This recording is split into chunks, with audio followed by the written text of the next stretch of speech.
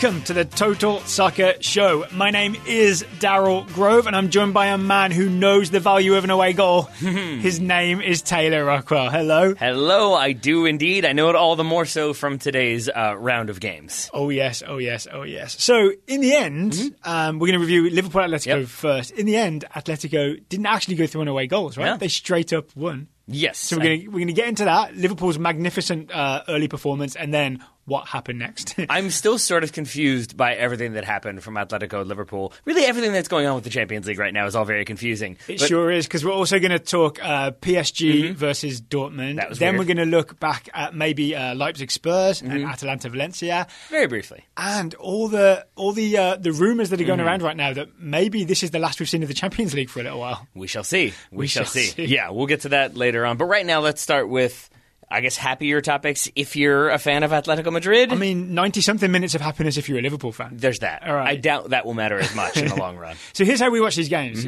We were separate. We were. Right? I watched Liverpool Atletico intently.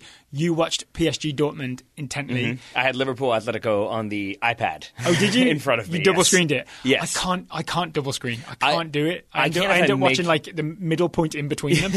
You just split the difference? Yeah.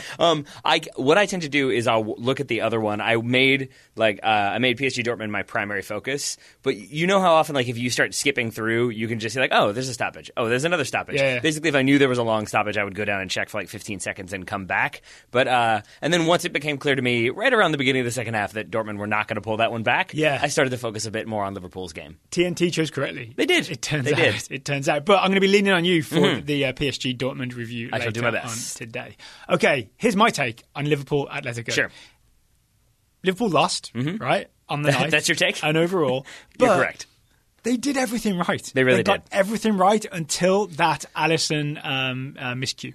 I might take issue with the everything just to say that they could have put this game away. There's the Andy Robertson header that somehow hit the underside of the bar but still didn't go in. Salah had a couple chances. There were some decent chances that Mane had several bikes. He had several bikes. He had multiple bicycle chances. The first one better than the second. It was like he was visiting a big city and using the city bikes. But I guess there is an occasion where you might fall off one of those scooters or those bikes, and here Salah failed to connect with both. But I think Liverpool, if they finished a couple more chances, obviously they go through. That might be the only real negative I have to say about them. Here's the big point, though. Yeah. They had all those chances. They did. Because what we saw in the first leg, which Atletico won 1-0 at home, is they did the Diego Simeone dance, Atletico, where you have the tight 4-4-2 block and you don't let teams through. And Liverpool essentially tried to keep passing, keep creating, keep moving the ball around, tried to open something up. All the movement was for naught because Atletico's defence wouldn't move, right? So, hosting the game at Anfield, Liverpool had a plan, and the plan was we're not going to do the same again and expect different results. We are going to do, I'm going to say, 3 different things. Okay. One, we're going to cross. They banged in cross after cross after cross after cross, which is something they would not normally do, right?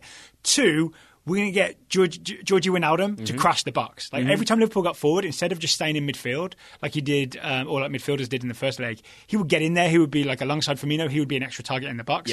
3, we're going to let Alex Oxlade-Chamberlain unleash shots from distance. Doesn't matter if he keeps pulling them wide. We're going to let him shoot from distance. And in those 3 ways, we will threaten Atletico in a way that we couldn't before.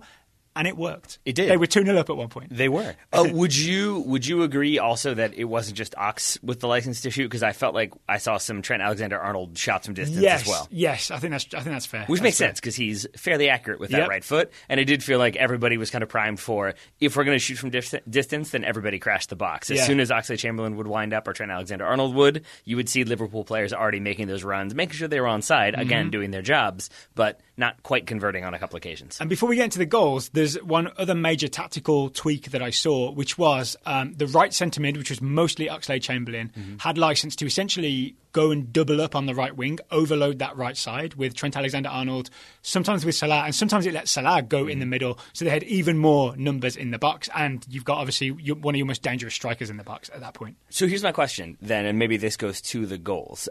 Because for everything that Liverpool did, they are able to find a way through against that Atletico defense that was so threatening in the first leg, that was so problematic for them in the first leg.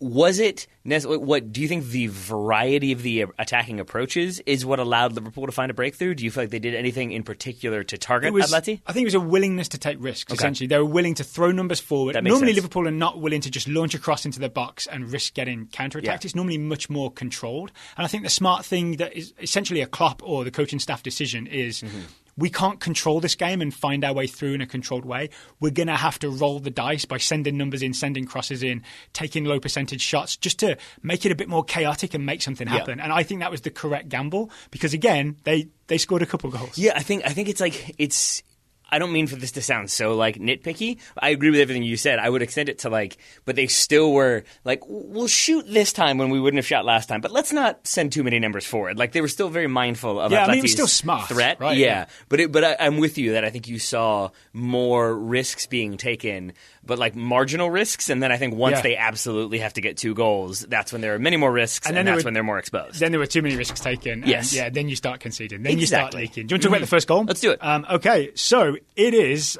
in the... I don't have the minutes written down in front of me, so I'm going to stall for a little bit. It's in the 43rd minute. Of course it is. It's that Giorgio Wijnaldum... That's my one first-half note from the Liverpool-Atletico Madrid game. It's my Giorgio Wijnaldum header, and it is an Oxlade-Chamberlain overload down the right side. He gets released down the right side. He crosses. Wijnaldum arrives late in the box, and Atletico, essentially, they're there, but they're almost not aware that Wijnaldum is coming. Yes. And I think it's because they're so preoccupied with the numbers Liverpool have committed, especially in that area, that Atleti drop maybe a couple more yards than they should. And I think this game was a good example of if you give Liverpool a little bit of space, if you slack off a little bit, they will exploit that and find a goal. And Atletico, for their part, if you give them an opportunity to counterattack on you, they will take that opportunity. I think to go to our earlier point about the kind of varied approach from this one, from what I saw, from what I remember of it at least, I remember Oxlade-Chamberlain making more of an underlapping run than an overlapping run because Liverpool already have numbers committed wide. And I felt like that stood out to me because, this is a thing they didn't do last game. They didn't keep Oxlade-Chamberlain back and kind of keep the ball moving. Well, they wouldn't risk having one of the central midfielders go all the way out wide because then you lack the numbers in the middle, which is part of Liverpool's sort of excellent defensive record is about having 3 centre mids there all the time and you do not pass. And Gandalf-esque. But because nicely done.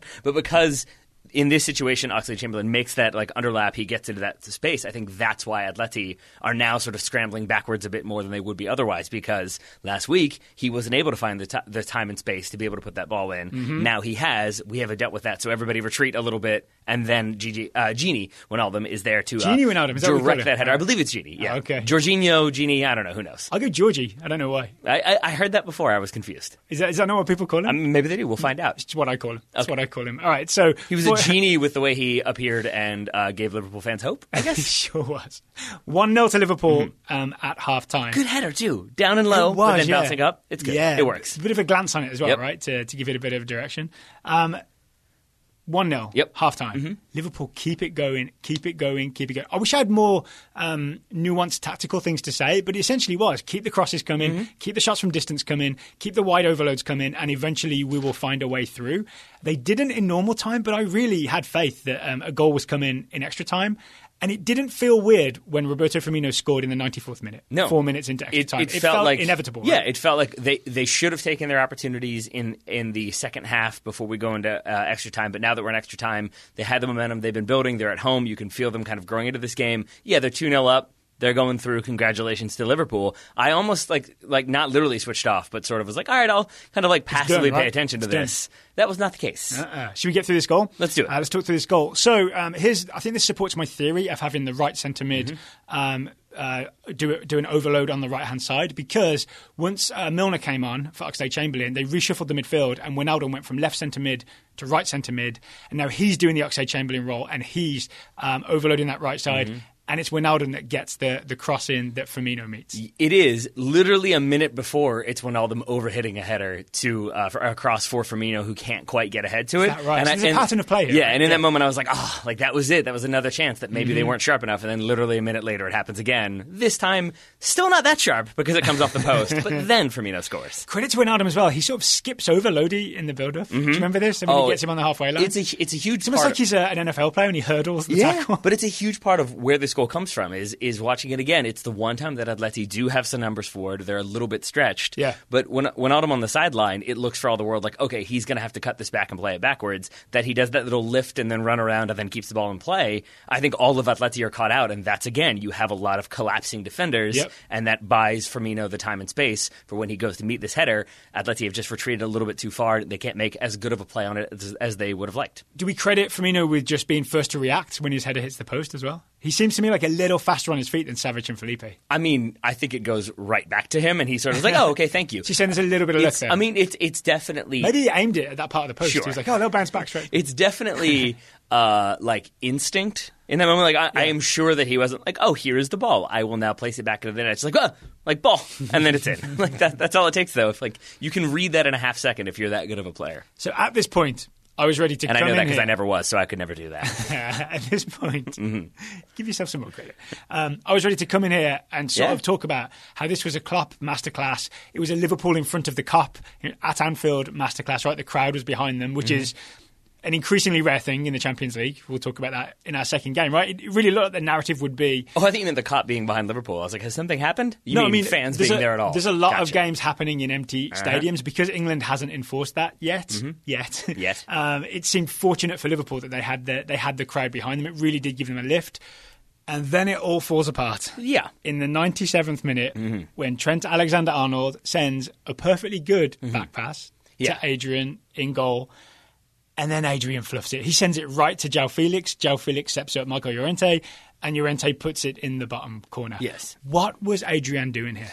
Well, I will back it up to say that at this point it's 2-0. I'm not going to say the cliche about 2-0, but I do think you see part of where that idea comes from in this goal. That Adrian, my guess, is looking for Gigi Wijnaldum, who is sort of open on the right flank, but like around midfield, and I think he's looking for sort of a bending ball that will stay in bounds, but kind of loft in, maybe allow Wijnaldum to contest it, but maybe just place him in, who knows. And I think he just mishits it, but I do wonder if 2-0 up, I'm just going to go for this, as opposed to like the lightning focus you might have otherwise. He must know that one goal kills them, right? Because they're actually only 2-1 up on aggregate, and if they concede an away goal, it's 2-2 and they're losing. I understand why you say that. I honestly don't know. Because in the moment, if you're in that situation, you might be like, 2-0 up, we got this, we're cruising. He's still high on Firmino's goal. I want an assist for Wijnaldum. I'm not even saying it was necessarily that, but just, if nothing else, how slack Adrian was from start to finish in this sequence is really, really confusing or noteworthy in my mind, or maybe both. Well, before we get to what he does next, so you think he's going for Wijnaldum? I think so. If you look at where the ball's going, you could make an argument that he's trying to bend it around Correa and into the feet of Jordan Henderson. And if he was trying to pull that off,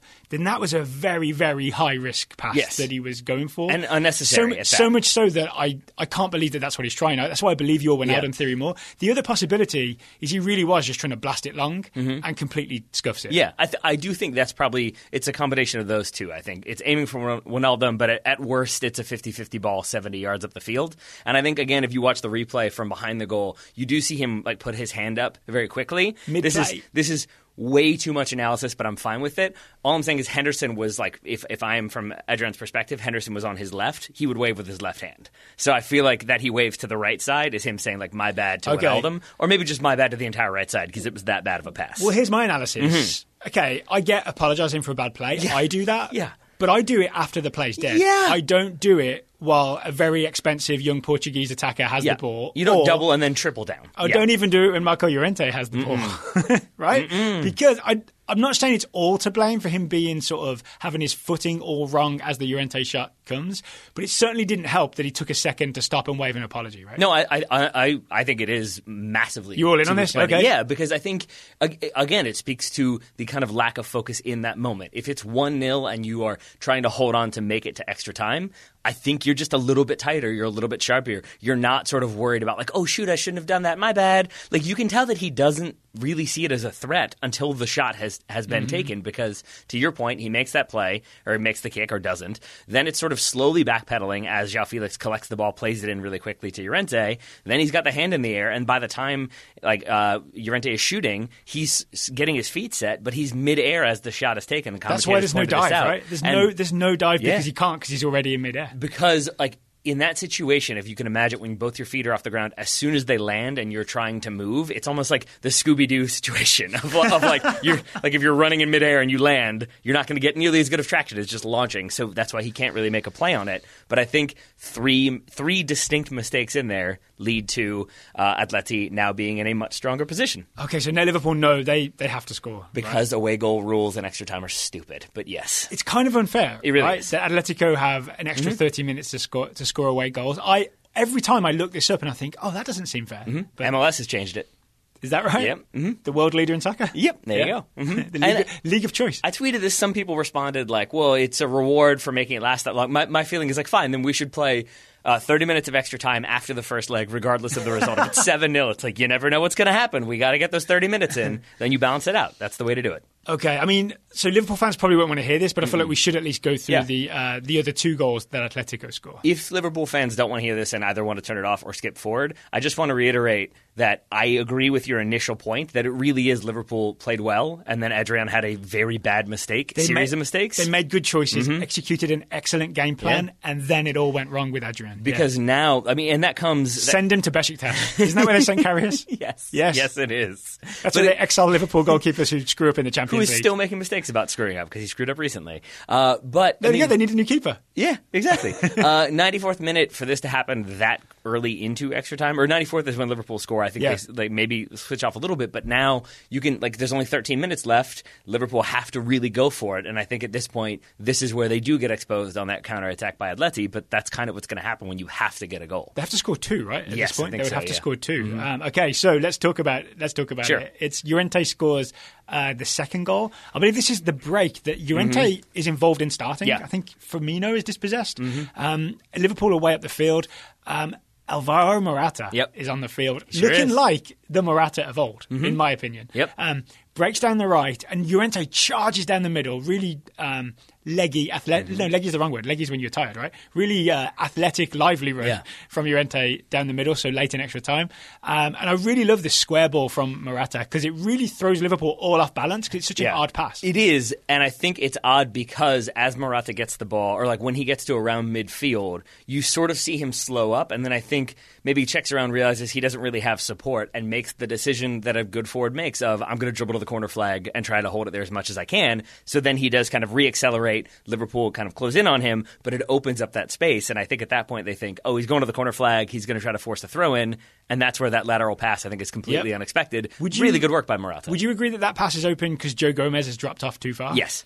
Yes. Definitely has, right? I don't understand why he doesn't get tighter. The only reason I can think is just tiredness late in the game, big emotions, all that stuff. I think it's that sort of defender feeling of like if I'm backing off but I'm facing the player and we're about 25 yards out, like I'm in a safe position. It sort of is like I'm tired, but I want to get back into sort of a position when I'm not getting beat for pace or I'm not in a foot race at this point. Yeah. But I think because of that, he drops off a little bit too much. Yeah. He drops off so much that Jordan Henderson thinks he has to come over and help, and I think kind of makes it worse by neither of them making a proper tackle on Llorente. But it's not a driven ball into Llorente from Morata. Like if Gomez really made that decision to commit and win that ball, at the very least, it's a 50-50 Llorente maybe has to cut it backwards, or he doesn't have the time to sort of settle, turn, and then go at the defense a little bit more. But because there is that gap, to your point, now Henderson has to come across or does come across, and I think he blocks off Joe Gomez a little bit. Llorente takes advantage, gets the shot, and now it's another goal. All right. And then obviously Liverpool, all they can do is push, right? Origi's on, Fabinho's on, they're going for it. Van Dijk goes up front. He does. They're really throwing everything.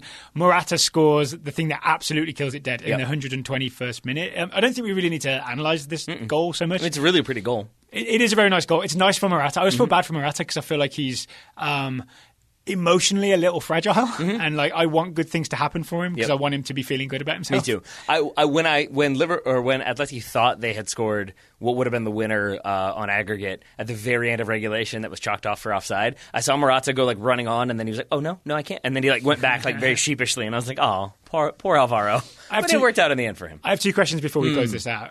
First, do you think Diego Costa still thinks it was the wrong decision to sub him off? Yes. Did you see him protesting? 100%, yes. In the 55th minute, which was clearly a pre-planned substitution. Yes. He was so mad. He was so mad. Yeah.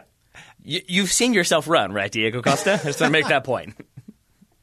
I just can't. I can't believe how upset he was when the game was in the balance. It's also like I get being frustrated if you feel like you haven't had a good game. Again, 55th minute feels like a pre-planned substitution. But more than anything else, like, your coach is Diego Simeone, Diego Costa. You know what will happen if you get into a scrap with him. You will lose because everyone will lose to Diego Simeone. Do you know who Diego Costa, who replaces him? I'm going to assume it's Llorente? It's Llorente. Of course it is. Who has 2 goals and the assist from Morata's goal? From midfield. Yeah, okay. All right. Settle down, Diego Costa. Yeah, climb it down, Diego Costa. Yeah. The other question I have for you is, I know you watched this on the second screen. Technically your third question. Do you think there's anything Klopp or like tactically could have done differently after the Firmino goal? Or does it all happen so quickly that there wasn't chance for him to, okay, now we're going to go like 5 at the back? I think it happens too quickly, and I think that at this level, a manager, like, they score 3 minutes later, yes. But I think you have to kind of trust your players to be smart. Like, all you can do on the stat, like, we always see the managers, like, point, like, think, and I'm sure that's what he was doing. But to then immediately sub somebody out or change things entirely or make everybody drop off, I think would be a bit too much. And I think simultaneously, we both felt like, okay, this is Liverpool's game. And I think that when you're feeling that way, it's easy to be critical if the reverse had happened and Klopp immediately made 2 defensive substitutions, but that's what threw it all off. Exactly. I 100% agree with you, but I wanted to check just in case there was some other reason. Again, it was a good game from Liverpool. It was a frustrating game plan from Atleti. Yep. We saw that in Klopp's press conference. Oh, he wasn't happy with how they play, right? It was not. But I think there was this weird narrative of, like, well, they're already going to win the Premier League, so, like, they're out of the Champions League. Like, is this really that successful of a season for Liverpool? And it's like, get out of here with that. It was a very Twitter narrative. Oh, okay. That was very read the Twitter silly narrative. to me. I'm more interested in what Klopp said. Like, why still running away with the Premier League? I'm interested in Klopp complaining about what Atletico do when it's obvious the reason they do what they do is this result. Yeah, that was. Like, I think he began it with, like, I don't understand why they play this way. Like, they have world-class players. Why would you just want to, like, sit in 2 lines of 4 or whatever? And it's like, well, I think you have your answer. Because they can go through... to advance past Liverpool, the Premier League champions. Because they can go through to the quarterfinals. Premier League champions elect. We shall see. Yeah, assuming the season gets played out. I don't know. They could go on a very ridiculous losing streak. They will not. They will not. All right, we've still got PSG and Dortmund to come. We certainly do. But first, Taylor. What you got? Why are you already giggling? The copy says, I have to say, ow! Ah! That hurt. Mm-hmm. That's what you have to say. Those are the screams I used to make when I would cut myself shaving before I knew about Manscaped. Thank you, Manscaped, for turning my loud shrieks into multiple peaks. I'm going to say this. That was some good voice work, my friend. Like, that sounded genuine. That sounded like Daryl was in pain. I got nervous. I've done one professional voiceover. So technically, I'm a pro. Yes, and to Daryl's point, with the new Lawnmower 3.0. 3.0! It's better than 1.0. It's better than the 2.0. I dare say it's better than the 2.9. I don't think that exists, but 3.0, all the best. 2.9, they were like, this is great, but I think there. If we spend an extra day on this, we can get it all the way. I do like the idea of releasing a 3.4. Like, what does that mean now? That means that's what you do with your Mac, right? You get the never get the new upgrade. Always wait till it's point something because they fixed all the bugs. Yeah, and then Windows just add random numbers to it. Like, I mean, just buy Mac. Windows 10, Windows XP, Windows whatever. Like, yeah, it's all confusing. But you know what's not confusing is the Lawnmower 3.0. No more cuts, no more nicks. This is their 3rd generation trimmer, which features advanced skin-safe technology, so you can keep your bad boys nice and smooth. Is what they say. I'm just going to say nice and not injured. Nice and not injured. And it actually says in the copy, the engineering team spent 18 months. So it was the Lawnmower 18.0. It was 17 months and 29 days for 2.9, and then 18 months for 3.0, perfecting the greatest down there hair trimmer ever created, and they've just released it. Battery lasts up to 90 minutes, which gives you a very long shave. I don't know if anybody would need the full 90 minutes, but now at least you have that luxury. You're supposed to do it all at once. I mean, you never know, Daryl. That's like 5 minutes one day, 5 minutes a few days later. If it's taken 90 minutes, you should probably go see a doctor. You're very, very focused. Yeah. You're doing a lightning bolt or something like that. Well, there was a lot down there to begin with.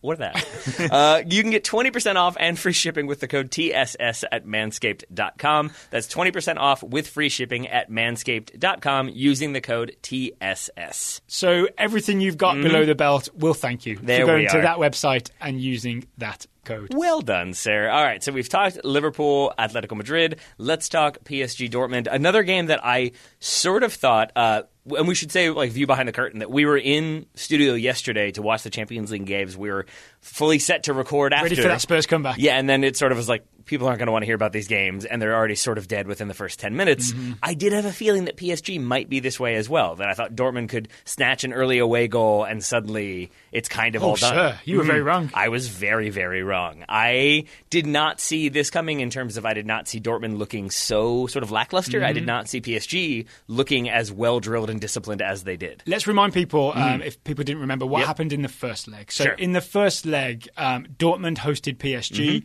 and won 2-1. Right? So there was an away goal, but Dortmund had the 1-goal lead. Now they're going to Paris, to, I believe, Parc des Princes is where PSG plays. And they were ready to sort of hold on to that lead. No fans. It was the empty stadium. That is true. Yes, which was very, very strange. There were still fans outside of the stadium. Every time PSG scored a goal, they set off fireworks. It kind of defeated the purpose of not congregating in large groups. Yeah. I doubt they'll care because at the end of the day, they made it to the next round of a competition that we think will continue to exist. We'll see. We'll see. It'll exist. It just might not keep playing this year. Yep. So 2-0 to PSG. What happened, Taylor? Because you watched this a lot more than me.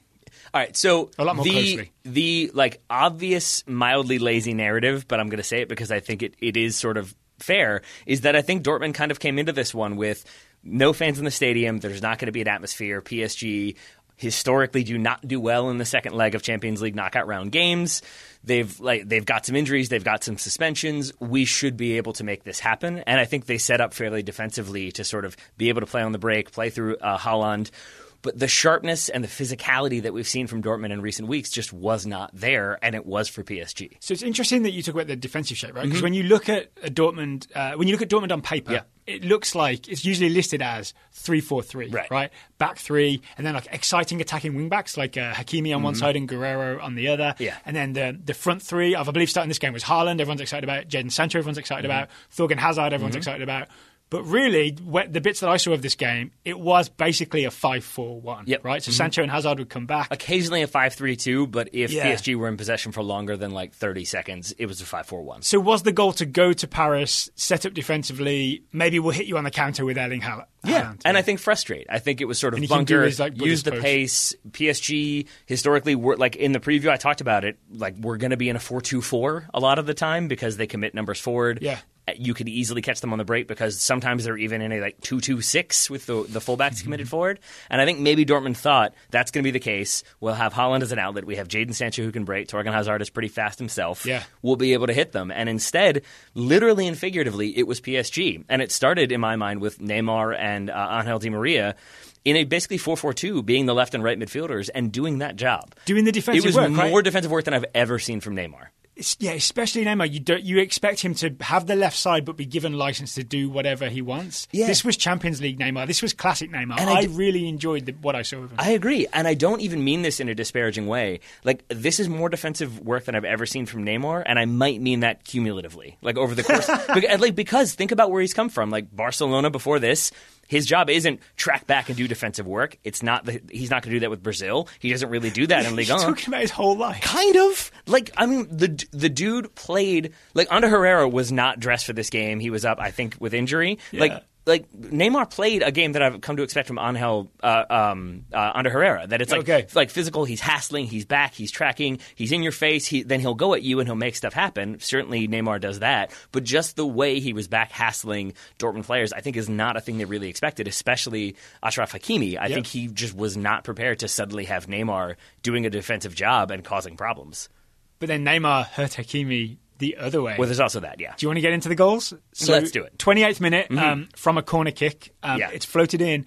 Neymar meets it at the back post. He gets the other side of Hakimi. Yeah, which right there is kind of revealing because it reminds me of like when Messi scores headers off of corners. And I'm like, what happened for Lionel Messi to be the one winning a header? Not to say that Neymar can't do that. It's just that that's not maybe the threat you would have expected. But I almost wonder if that's maybe what PSG intended with this sequence of play.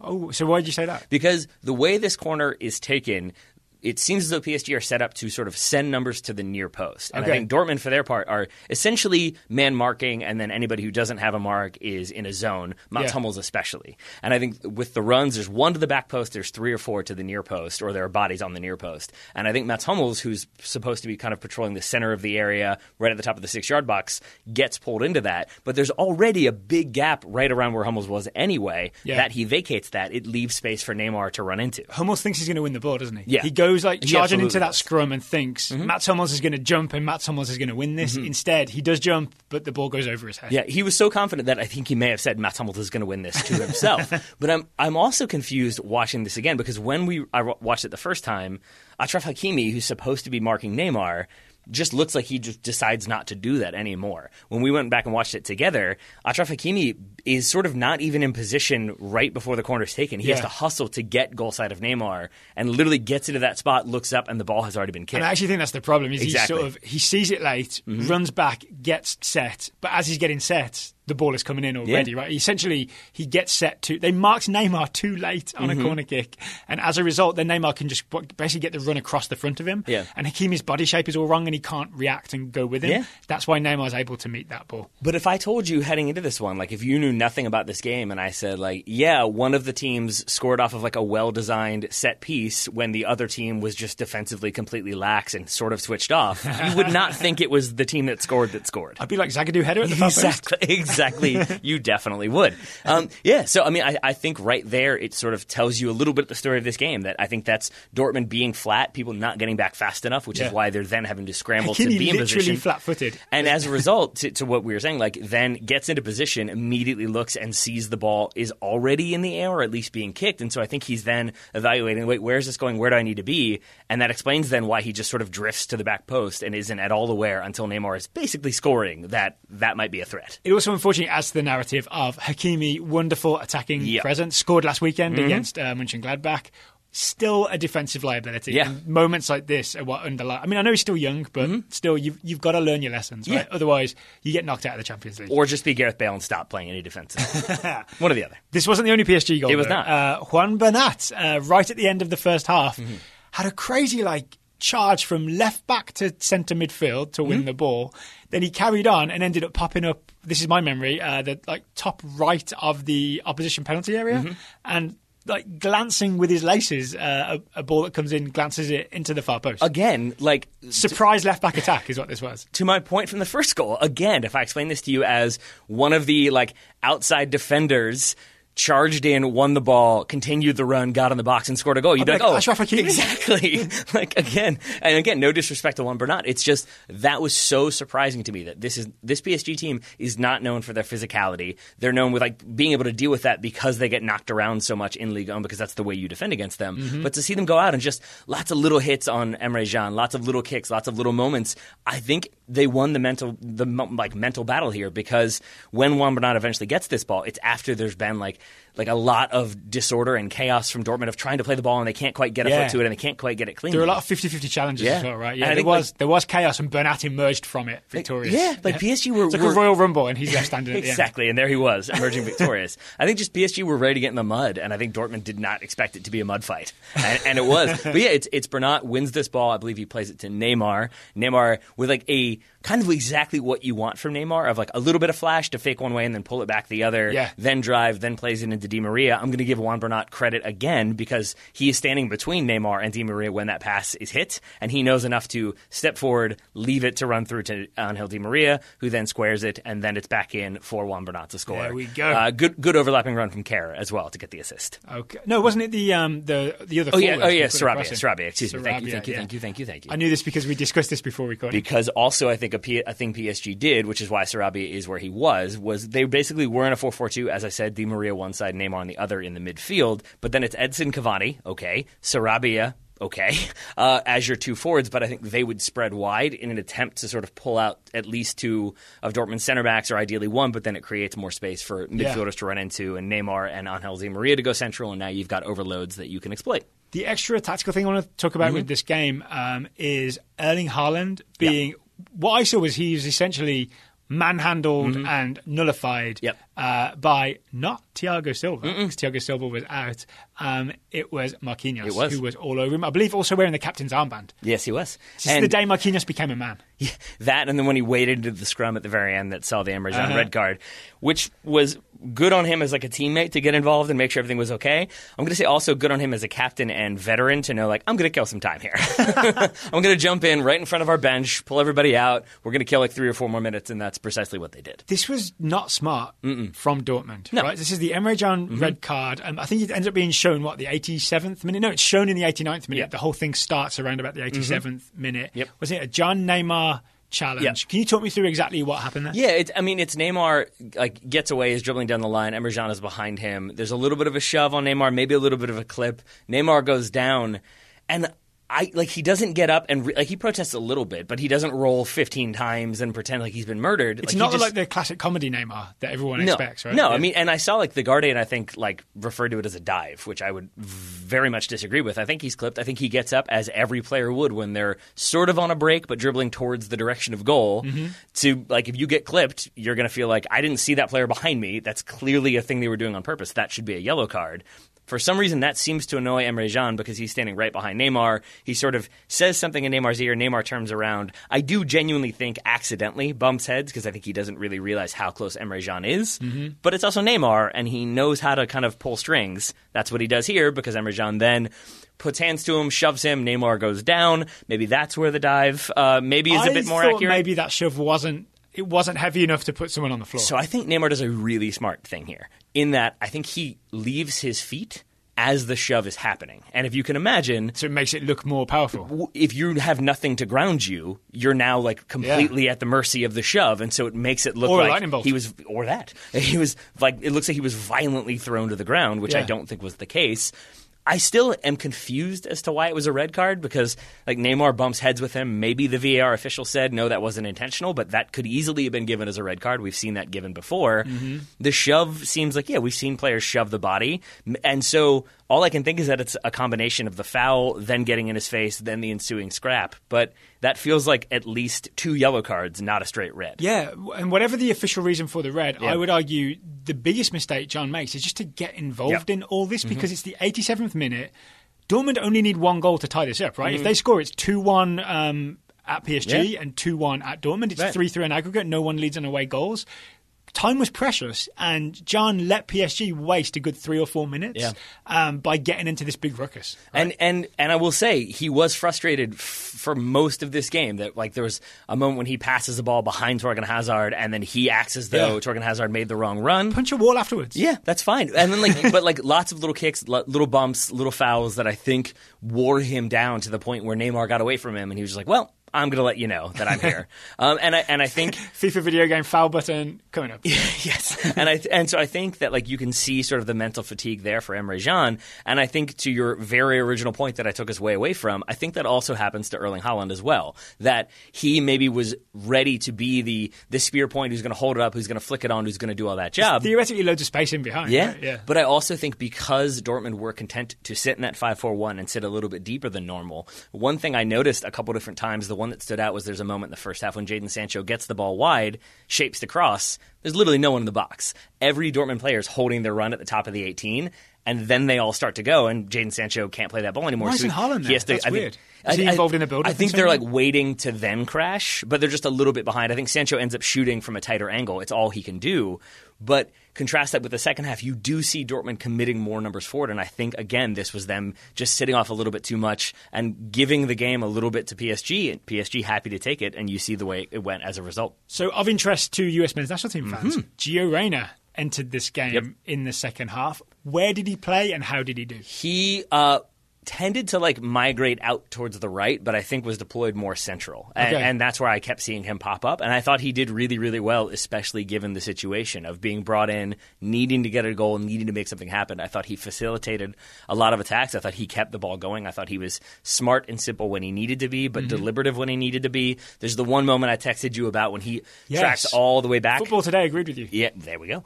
He wins the ball off Neymar. It's good company to be in. Wins the ball off Neymar, then runs all the way back down and lays off the ball to Julian Brandt, who shoots. The ball is deflected wide. But I mean, you see what Giovanni Reyna brings to the table with the work to get back, but then the work to involve himself in the attack at the same time. 17 years old. It's ridiculous. And if there are March US men's national team friendlies against Wales and the Netherlands, we expect him to make his debut. We do. And I expect him to make his debut with a bit more pace than I thought. Because in previous outings, I think maybe just because he hasn't been tasked with tracking back aggressively, I've wondered about his pace. in this situation on Neymar, he gets back, he covers that ground, he makes a good defensive play, he's there for the ball.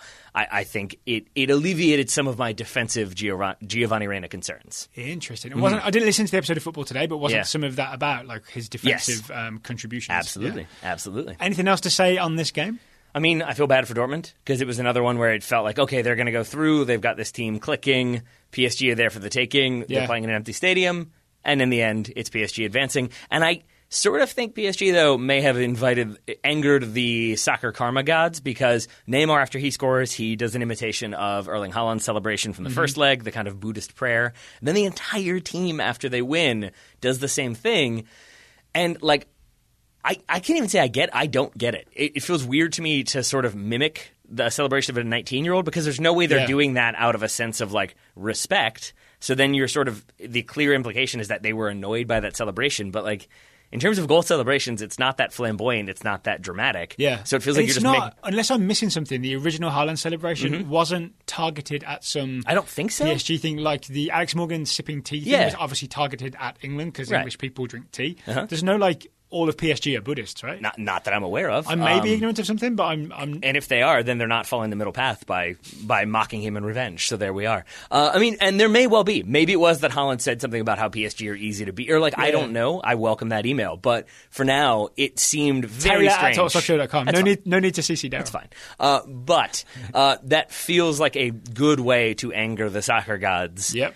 If this competition continues, I won't mind. I won't mind if PSG get a little bit of a beating up. Because there was some diving in this one as well. Not from Neymar, but definitely some dives throughout this game. One final interesting thing. This is a really good PSG performance, but it's missing Thiago Silva. Ridiculous how many players they were missing. Marco Verratti.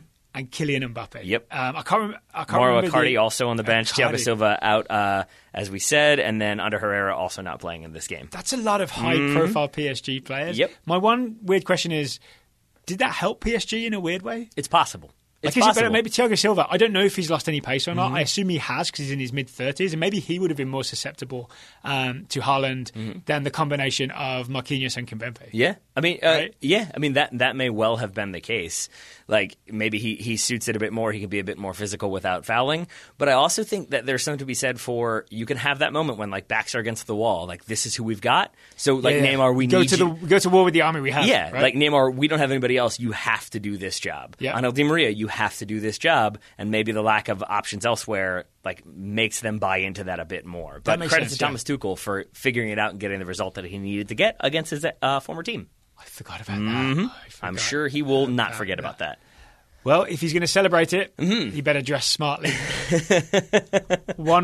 Outstanding work from you, my friend. One way he could do so is to use today's sponsor. Today's Total Soccer Show is sponsored by the Black Tux. The Black Tux believes every groom deserves a better experience when it comes to finding formal wear. That's a suit or a tuxedo for their big day. Daryl, did you know that the Black Tux was actually started by two guys who had one of the worst tuxedo fittings you could imagine?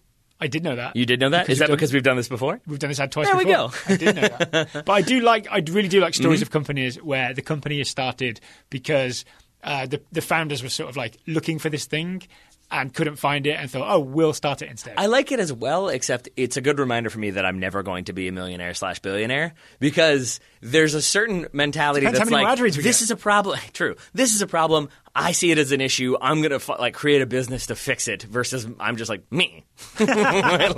Like one of those is a billionaire mindset and one of those is a toddler's mindset. We don't know if the Black Tux owners are billionaires. We don't. That's true. Yeah. We don't. But I feel fairly confident that they are not toddlers because they seem to understand sizing very much.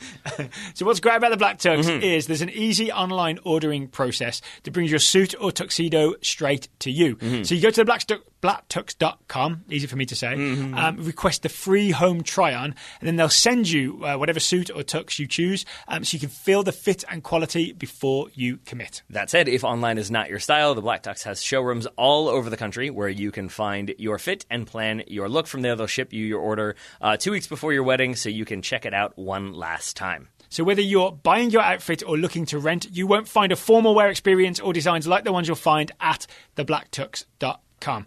And if you want to get 10% off, Taylor. I just want to know, can I just get a tuxedo to wear? Like if I wore a tuxedo into the office, that's allowed, right? Every day I come here, I'm disappointed that you're not wearing a tux. What are we, farmers? I'm going to say it again.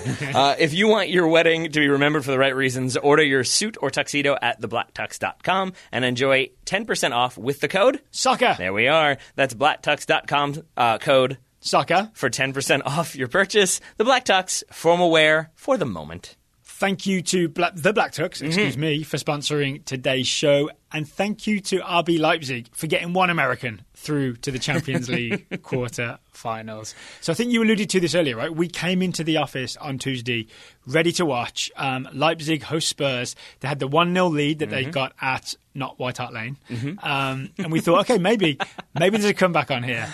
And within 10 minutes, it was 1-0 Leipzig. It finished 3-0. It was 4-0 on aggregate. It was a really limp Spurs performance. Mourinho looked sad in the press conference afterwards. He did. He talked about, how many injuries they've got in the squad. Bergwijn went down not long before this game. Son went down a little while ago. Harry Kane no longer available. It was impossible to sign a striker in January, apparently. The quote from the press conference from Mourinho was, all of the Leipzig bench players will get in my team at the moment. Yeah, which I don't know if that's true. I think he is correct that they've had a lot of injuries. They've got a lot of issues. Right? Yes, but that's Jose Mourinho, and I think this is Jose Mourinho doing what you would do if you're a manager, which is you have had injuries. Your team just got shellacked over the course of 2 legs, but especially in the second leg. So you could blame the players. You could blame, refereeing inefficiencies or inconsistencies, but that doesn't really work. The logical route to go is to say, all my players are injured. We've got all this roster turnover and stagnation. We're not sure what to do. Leipzig, on the other hand, they have this cohesive game plan, and here they are. So I think it's sort of wisely playing the injury card to not have to maybe deal with some other lingering questions. It's just, I feel slightly sad for sad Mourinho. Why is that? Well, there's victorious Mourinho, who's kind of charming in a cocky kind of way, right? And there's happy Mourinho, and there's defiant Mourinho, who's they just won't sign the players for me, and these guys need to do better. Yeah. And this is just, I've given up Mourinho. Well, no, see, I don't agree with that, because I don't think this is him giving up. I think it's him sort of being boxed into a corner by, he can't go out and bash the ownership or the front office for not signing him all the players he wanted, because he did get a couple in January. He just didn't get the forwards, as you said. But I think he can't really do that. My guess would be because they've also said, give us until the beginning of next season. Give us this summer. We'll sign you some players. So he doesn't really want to bash them. He doesn't want to bash the players, because that doesn't look very good either, and you lose them even more. And in fact, Dele Alli bashed himself. Really? And said, a few of us have got to look at ourselves and think, why didn't I win that second ball? Why was I slow to that? I've got to look at myself, and I apologise to the fans. Someone asked Mourinho about that in the press conference, and he very sort of carefully, instead of piling on and being they all need to look at themselves, he very specifically said, it's really good that players like Dele are willing to look at himself, and I think that's a positive thing for the rest of the season, that players are willing to self-examine. It's a gentler Mourinho. It's a soft Mourinho for this precise moment. It's like he's broken. But I guess you're right. They just fit this precise moment. No, I think it's doing what you have to do if you're in that spot to downplay everything, and it's still it's not rocking a boat that's sinking. Exactly. Yeah. Right. Exactly. Because you let more water in, possibly. I did allude to Tyler Adams. He came on and played roughly 30 minutes in this. Did you allude to it, or did you just straight up say Tyler Adams played? I think I used the word allude earlier, and it was stuck in my head. Gotcha. So I did mention earlier that Tyler Adams played. He played the last 30 minutes of this game. The game previous to this, the Bundesliga game for Leipzig, he was on the bench, didn't come on. This one he played 30 minutes. Tyler Adams is back. There wasn't any big performance, nothing big in terms of his performance in this game, because honestly, by the time he came on, this game was over. It was a bit of a walk-through exercise by the time Adams was on the field. It absolutely was. It's also worth noting that to maybe diminish some of what you're saying, or to just be a big old wet blanket, also worth noting that he came on due to injury. Mukiele injured, had to be subbed out, so then Tyler Adams came on. I don't know if he would have come on as early. I hope he would have come on at some point. But he didn't then come out with an injury, which I think is the important part. That's where we are with it? It's where we are with US national team players. He didn't sub off. Thanks. It's where we are with national team players in Europe. You're not wrong. So many players getting injured. Yep. Tyler Adams, nice and healthy. If we have March friendlies, we hope to see him play. There's a gigantic if around that. There is a gigantic if. We're going to talk about that in just a moment. Anything else to say about this game? No, much like Mourinho, I think I just want to move on from this one. That's fair. Yeah. I would just like to briefly mention that Atalanta did get the job done. They certainly did. A 4-3 win away at Valencia. That game did end up happening. Which sounds really exciting, but on aggregate, it's an 8-4 win. Right. So, this was already over before it started. 4 goals from Ilicic, 2 penalties, one in the third minute. Definitely. I think that was the other one that kind of nailed in the coffin. Like, okay, Valencia are definitely not coming back from this one. But it did make me excited because I wasn't as thrilled with Atletico Madrid going through. I apologize to Atleti fans, but they're going to do what Atleti do. They're going to be difficult to play against. They don't always play the most attractive soccer as a result. They're going to put world-class players in 2 banks of 4. But Atalanta versus Atletico would be, number one, difficult to say. But number That's two... That's not the draw, right? This is like Taylor's fantasy No, but draw. this is my fantasy because that is a team that puts players all over the place. Their entire game plan is about popping up at unexpected moments and unexpected space. So I feel like that would be the perfect team to play Atleti. It would make that tie not very exciting from a maybe broadcast standpoint. I don't know how many people are going to be tuning in specifically for that game, but I will be very excited to see that one if it were to take place. I would worry that Atletico would just stay in their 2 banks of 4, and Atalanta would go all over the place, and Atletico would almost just stand there watching them do it and be like, oh, that's nice. I don't know, man. We'll just wait till the ball comes this way. Don't you doubt Papu Gomez. Again, we'll see what happens. This is all assuming that the Champions League and the Europa League continue to take place, which is a not big, but a question mark at the moment. All right, Taylor Rockwell. Let's have the coronavirus conversation. We've been sort of like mentioning it off and on throughout this entire episode, which is sort of the way the coronavirus is right now, that it's just kind of mentioned all the time in the background and sometimes right in the forefront. News keeps breaking, news keeps breaking, news keeps breaking. There are the sort of rumours that the Champions League might be suspended going forward. There's a chance that as people are listening to this, if they're listening to it Thursday morning or Thursday afternoon, that the Champions League and the Europa League have been suspended. Why do you say that then? So we are very deliberately not like rumour-mongering or panicking on the Total Soccer Show, right? But we've had the games played behind closed doors. Italy, France and Spain were going to play all their games behind closed doors. Italy suspended play in Serie A for a couple of weeks. And there's been more news basically today, right? And I essentially, I was hands-off with this. Didn't touch my face, washed them afterwards. And Taylor said, I'm going to do all the research and find the factual things that have actually happened, things that have been suspended for coronavirus. Okay, so you want me to go with that? Not the why do I say Europa League and Champions League could be suspended? Let's work our way around. Okay, cool. Then it's basically we've got some things that have already been suspended. As Daryl said, Serie A suspended until I believe April 4th. I'm going to guess that gets extended further, compounded by Daniele Rugani, the Juve defender, tested positive for COVID-19 today. So I think that means Juve go into quarantine. I think Inter are also going to go into quarantine or isolation because they played this past weekend. So there's that. Because they played each other, they were physically in the same space. So, exactly. Okay. And that led to Getafe refused to go to Inter to play that game. They steadfastly refused, so that game has been postponed in the Europa League. So they've seen contagion. They know how to backwards trace the virus. Yeah. All of a country, not allowed. And Roma were supposed to go to Sevilla for the first leg of their game. Roma, in air, were denied landing clearance by Spanish authorities. And this is what, Europa League? Yes. Yeah. So that game has also been suspended, but you can see the sort of reactions that are happening, which informs why I think they'll be suspended. But so you have those actions in Italy. In the Premier League, thus far only one game suspended, Man City v Arsenal, because Arsenal players were around or shook hands with the Olympiacos owner or the Olympiacos players. The Olympiacos owner has tested positive as well, so there's a fear of contagion there.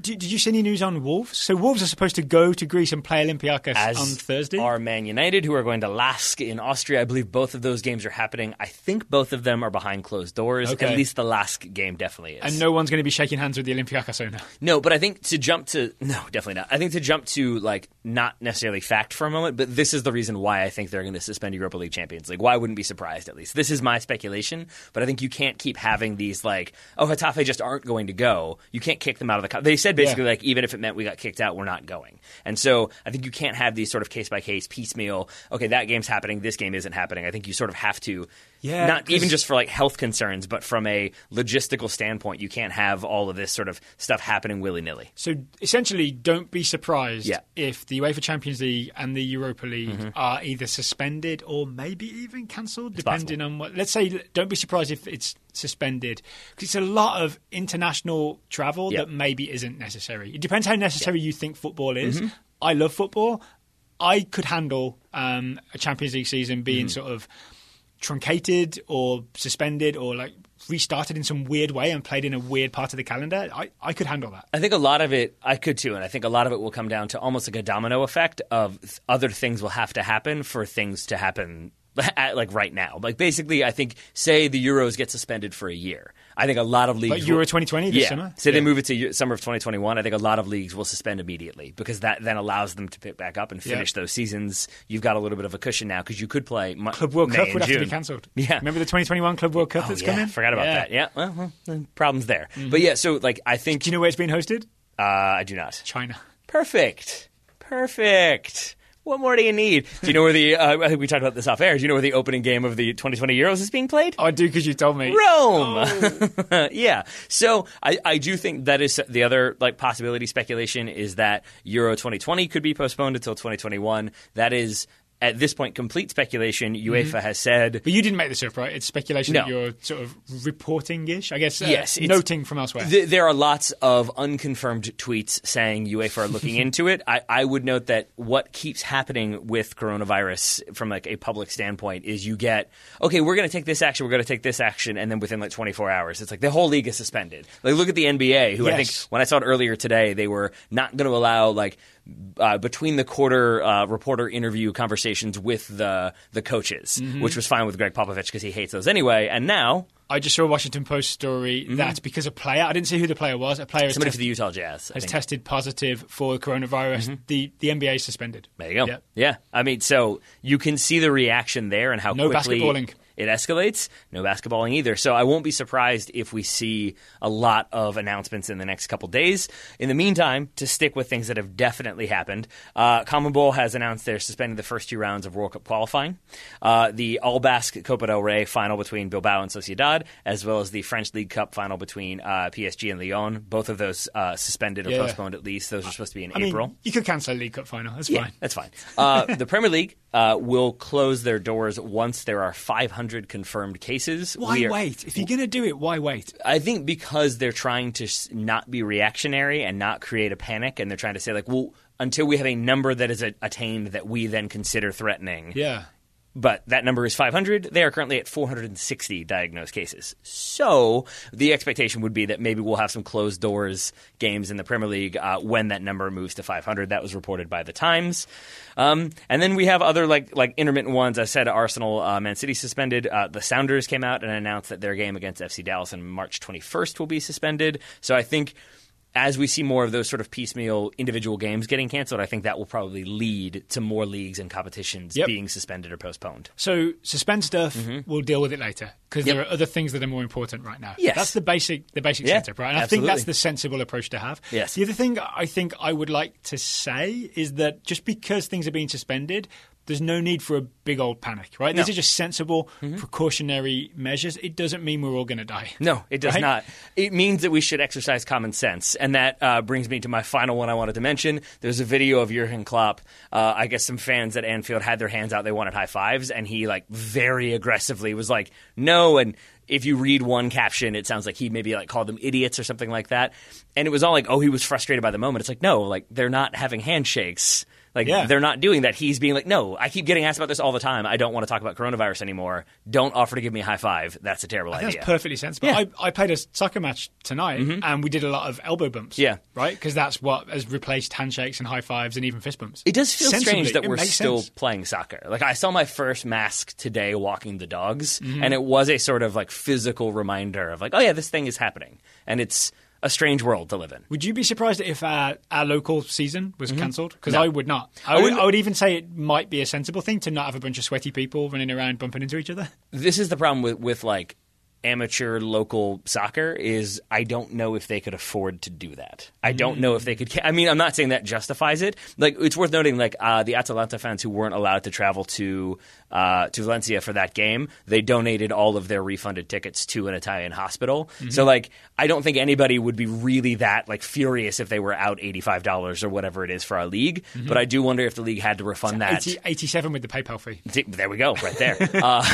I do wonder if they would be able to financially make that happen. But again, at that point, it feels like what's more important. Yeah, I think we may see some games postponed or canceled in the very near future. And they're all played essentially behind closed doors anyway, right? Well, there's that. Since we've managed to find a lighter note, let's move on to scouting. Unless you have anything else to say. Just that from a bureaucratic legal standpoint, I do wonder if you're a league that doesn't cancel and one person has it and spreads it to 30 other people during a game. Are you then legally liable? That is probably what will force people into action. Even thought about that. Yeah. Liability always tends to matter more than morality or anything else. All right. On that more depressing note. Not to me, but to businesses and large organizations. Let's move on to scouting. All right. We have lots of scouting reports to relate to you on today's Total Soccer Show. I will happily start us off with a report from Jason Onrapasuth, scouting Brian Kao. I want to do that, but I actually do want to go back to this is an important one. Hold on, Jason. We'll come back to this. I have a feeling because I had a concern, my wife had a concern. I'm going to guess there are listeners out there who will be concerned because the reporting that I've seen so far is that people who are very susceptible to this illness we're talking about me here. Yes, in a dramatic way are people who are like the elderly, like very young children, and then people with like underlying medical conditions, which my friend Daryl here has. But we talked about this off air, not that big of a concern for you. I don't think so, right? So diabetes, well controlled. That's not the big one that I'm talking about. That's not the big one. There's also the cancer. Oh, that one. I did read that if you've been having chemotherapy, then your immune system is compromised somewhat. I've not had chemotherapy since July. What I've been having is immunotherapy. My understanding is that I am not at any increased risk. Okay, that's good to know. I did wonder why you came in a giant inflatable bubble, which was kind of frustrating because we had to slightly de-inflate it to get you through the door, and now you're recording this from behind your bubble again. It was just for comic effect. That makes sense.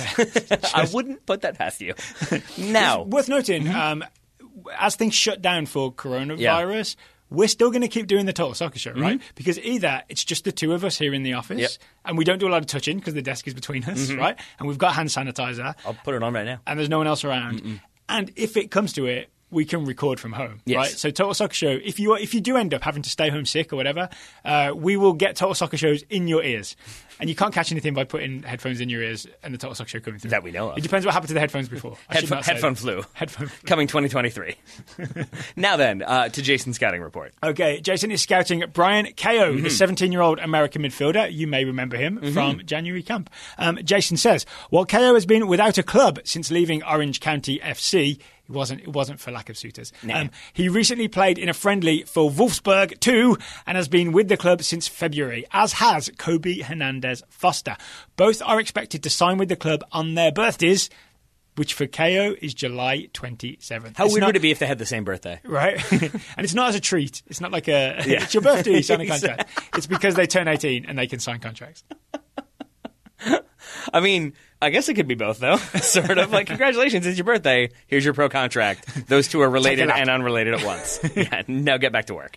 James Porter scouting Joseph Tanganga, 20-year-old English defender for Spurs. Joseph started on the left side of a back three in a 3-2 home loss to Wolves. I'm going to guess Daryl might have watched this. I certainly did. Oh, did the young defender get himself an education, says James. He had a hand in all 3 goals. The first was a result of a poor clearance at the back post. The second, he lost a physical battle with Adama Traore. Who amongst us has easy to do. Who eventually put in a cross from the right for the equalizer. Last, JT was skinned alive like those poor soldiers from Predator, correct? Love the reference. By Raul Jimenez on a basic fake shot cutback that Jimenez coolly finished with his left foot to give Wolves a deserved victory. The cutback, the best move in soccer. Have the police been informed about Raul Jimenez doing this to another human? I mean, you can't catch him. He cloaked himself, and that's it. It's really weird. He does have also thermal vision. It's a weird thing. He does. That explains his success. Yep. I'm also going to say, he's James, the new LASIK where it gets thermal. Joseph Tanganga has not earned the JT yet, right? Yeah. JT belongs to John Terry when we talk about London-based defenders. Or Justin Timberlake. Or if you want to extend it a bit further, Jonathan Taylor-Thomas. But whatever. It's fine. JTT. Your turn this time. Up next, it's Drew Trammell, also known as... We've moved over an hour. I Von Truens. As soon as we got rambling, I was like, we moved over an hour, haven't we? Speak for yourself. Drew Trammell, also known as Dreek Von Truens, is scouting Martin Odegaard. Everyone wants to know about Martin Odegaard. The 21-year-old, he's 21 now, 21-year-old Norwegian attacker on loan at Real Sociedad from Real Madrid. Odegaard continued his impressive season throughout February, especially in the Copa del Rey, where Real Sociedad eliminated Real Madrid in the quarterfinals on their run to the final in mid-April against Basque rival Athletic Bilbao. That game is no longer happening. No, it's not. I mean, maybe in the future, but not as scheduled. Not as scheduled. Odegaard contributed 3 goals and 2 assists, including a goal at the Bernabeu in the 4-3 win over parent club Real Madrid. One particular highlight was against Mirandes, in which he picked up the ball just past midfield, drove to the top of the D aggressively, unleashed a shot to the right corner. The goalie saved it, created a rebound for a teammate who scored before Odegaard smashed in the second rebound. Yeah, so basically he shot, saved, a teammate shoots, that one also saved, Odegaard then scores. It's a confusing sequence of events. All right, Martin Odegaard. Taylor Mukaria, scouting Ademola Lookman, 22-year-old English winger for RB Leipzig. Since his move to Germany in the summer, Lookman has played 159 Bundesliga minutes with RB Leipzig. Julian Nagelsmann was not the RB coach when Lookman was on loan at the club previously, and it seems to prefer getting width from his wingbacks instead of traditional wingers, which is what Lookman would prefer. That makes sense, right? Yeah, he has like Nkunku playing more inside, and the width comes from Tyler Adams. This report was sent before the Leipzig-Tottenham game. I went and checked. Lookman on the bench, did not play. I saw that too. Oscar Leung is scouting Michael Obafemi, the 19-year-old Irish forward for Southampton. Oscar says Obafemi scored in Southampton's game against West Ham, hitting the ball into the top right corner from James Ward-Prowse's low cross to equalise. However, the Saints lost 3-1. Yeah, that's good, that's bad sort of situation. John Fernandez scouting Borja Mayoral, 22-year-old Spanish striker on loan at Levante from Real Madrid. Borja is currently Levante's second leading goal scorer with 6 goals in all competitions for 12th place Levante, with the odd record of 10 wins, 2 draws, 14 losses. They do it or they don't. And Borja has found the back of the net against both Real Madrid and Barcelona. There are worse teams to score against. There certainly are. James Porter, it's him again, scouting Oliver Skipp, the 19-year-old English midfielder for Spurs. James says Skipp made his 5th appearance of the year, starting in the FA Cup loss to Norwich on penalties. He was energetic defensively and efficient offensively in a rather lacklustre Spurs performance. Sounds familiar. Skipp made a crunching tackle that started the attack that led to Spurs' opening goal via a corner kick. Jose Mourinho praised the youngster afterward, but the praise seemed over the top to James Porter as the performance didn't jump off the screen. Do you have a 3D television? That said, considering how poor Spurs have been lately, perhaps the gaffer wanted to say something nice at the end of an awful match. We know that Jose Mourinho loves saying nice things, so it could well be. Cyrus Spencer scouting Hiroki Abe, 21-year-old Japanese attacker for Barcelona. This is a scouting assignment fail. What happened? So Cyrus signed up to support us. He went to totalsoccershow.com/join. Then he emailed me and said, hey, can I get a player to scout? One of the players I'd like to scout is maybe a young Japanese player. Oh, boy. I found this guy who had recently moved to Barcelona. He's playing for Barcelona B. Didn't realise what had happened, which is the contents of Cyrus' scouting report. Yeah. So, Hiroki Abe, a decent start with Barcelona B, saw him get 4 goals in 16 starts, 20 total appearances. See, you can see why I was impressed, right? Yeah. And then he suffered a season-ending hamstring injury that required surgery. He'll be out for 5 months. I didn't know that part. I mean, to be fair, there's a decent chance that all of La Liga will be out for 5 months. So at least there's that. Thank you to Cyrus for that scouting report. Cyrus and I have already emailed. I'm going to find him a temporary replacement player. All right. A 5-month replacement? Yeah, a loan. Mark Canterman is scouting Christian Capis, 20-year-old. You should be able to. I mean, that's a lot of work for us. If we ever had like an intern, you could like have a loanee if your player had a long-term injury, and then at the end of it, you could decide which one you're going to keep. Yeah. Like similar to a club. It's like, actually, the loanee played pretty well. I'm going to jettison the other one. But you have like a fun loanee. Like maybe if your loanee is like Leo Messi. Exactly. Well, that seems unfair. Mark Canterman is scouting Christian Capis, 20-year-old American midfielder for Hobro. Mark says Capis scored in the 59th minute of a 1-1 draw against Esbjerg in the Danish Superliga. The goal came from a give and go into the box, which Capis slotted past the keeper. He's been getting a ton of minutes and showing great progress for a struggling Hobro side. That's why he wasn't allowed to play on Olympic qualifying. Indeed. Patrick Delaney scouting Aaron Connolly, 20-year-old Irish forward for Brighton. Connolly only played 15 minutes in the month of February, not ideal. Hasn't been in the squad since the 22nd of February, also not ideal. However, there are reports that he will sign a new contract, so I guess that is slightly ideal, although he's still not playing. He had that hot start, right? He had that hot start. Hot start. And I was expecting more. Todd Ito is scouting Takefusa Kubo, the 18-year-old Japanese attacker on loan at Real Mallorca from Real Madrid. Todd says young Take scored again in Saturday's match against Eibar, making it 2 goals in 3 games. He got the ball at the top of the box, facing 2 defenders, and somehow dribbled into enough space to fire a shot across his body that went along the floor and off the post into the goal. That goal gave Mallorca the 2-0 lead over Eibar. Eibar later scored in extra time, leading to a pretty epic scrum between Mallorca's keeper and Eibar players who were incensed he wouldn't give them the ball back quickly enough. All right.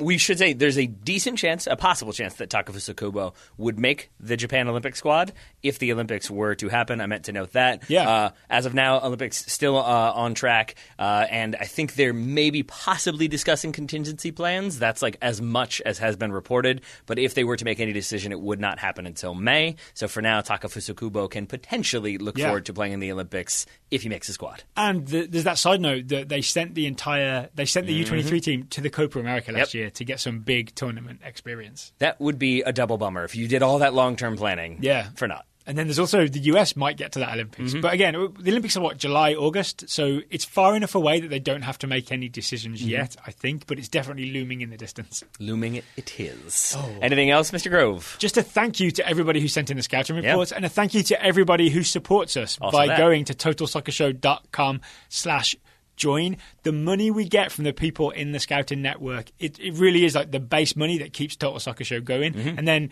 there's gravy everywhere else, but that's the base money. That's what got us to where we are. It's what keeps the lights on, pays the internet, pays the TV bill. It's what we rely on the most. It is what we rely on the most. So thank you to everybody who supports us. Indubitably. Tomorrow, I don't know if I used that word right. Or Thursday. You're probably hearing this on Thursday because we're recording it late on Wednesday. It's Thursday right now. But is it? It is. But very late much later on Thursday. Unless you have a time machine. We'll be back with a listener question show answering multiple listener questions and a review of the US Women's National Team's She Believes Cup winning 3-1 win. Actually, it was 3-1 in the 93rd minute last time I looked. I saw them celebrating, so we got our trophy back. Spoiler alert. Against Japan. I always had the trophy. You did? The whole time? Because England had it last time. Oh, okay. It's called the Daryl Believes Cup. Pick a side. I don't have to. My teams keep winning the She Believes Cup. So we'll be back tomorrow with that show.